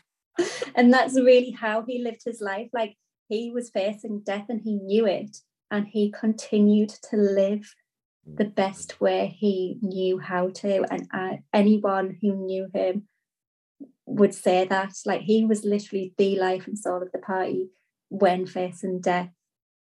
From the minute he was born, to be honest, until right till the end. The room where he died, it was full of people because he was kind of everybody's center point, everybody's like life, and he just brought everybody together. And he was so fearless, it's ridiculous. He had no fear. He did what he wanted. He lived the life that he wanted to live, and I'm so grateful that I got to see that, because I can then kind of live my life in that way. And I'm lost for words now, but well, it's been an absolutely amazing show, and there's just so much I think for us all to take from it, and you must be exhausted, bless you. You've given so much today, so let's finish it up there. I really, really appreciate you, and I mean, I did anyway, but after this, God, it's just so amazing. So thank you so much for sharing yours and Bruce's story. Thank you so much for having me on as well. Like, I'm really honoured that I was able to come on here and to share my story. Hopefully, I didn't talk your head off that much, but no, honestly, thank you so much. It's been an honour. I massively appreciate it. My absolute pleasure. Thank you, and I will definitely see you again soon, my love. You take care. Absolutely. Okay. Bye. Bye-bye.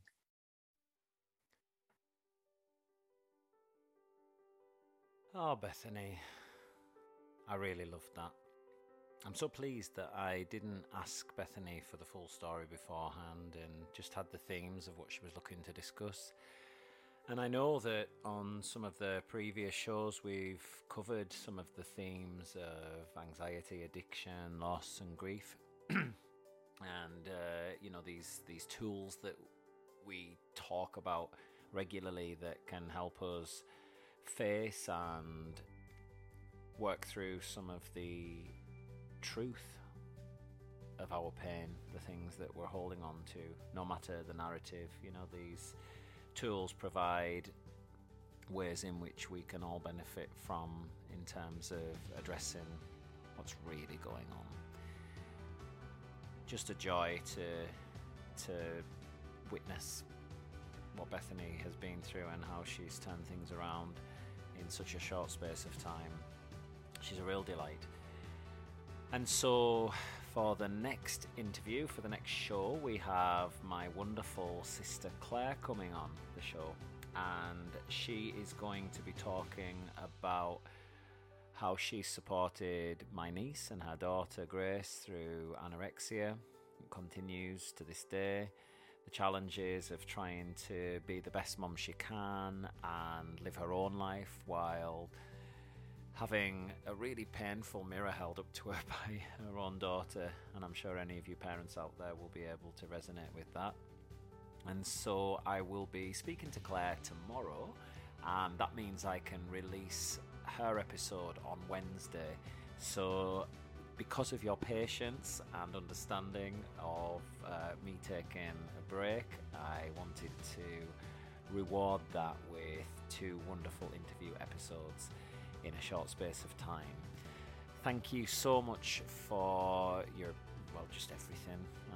I love doing this. I love how this community is coming together, supporting each other through authentically sharing stories and using those for self-reflection to find different perspectives on things that maybe you've been stuck with for years. It's really helping me too, actually, as a consequence. And I guess that's what this is all about. We are all indeed here to help each other home. So please get strong in the ways that you find work for you, whatever that might be, and stay open. I think Bethany's show today has shown how much it's important to not just look at this snapshot of the present and see all what's difficult and that you can judge negatively, but always asking not what's the addiction, not what is the story that's been presented to me, but what's the pain that led to that difficult behaviour, to that difficult story. Stay open and curious rather than be judgmental. And of course, always be kind. Always, it's hard work, I know, but you'll be rewarded. And be grateful for every experience that's sent your way, not because you want it to happen or that you would wish it upon yourself or anybody else, but because it's what you got, and you can either let it kill you or you can let it make you stronger. So get strong, stay open, kind, and grateful. I'm grateful for you, so thank you, and I'll see you next time. Lots of love. Bye-bye.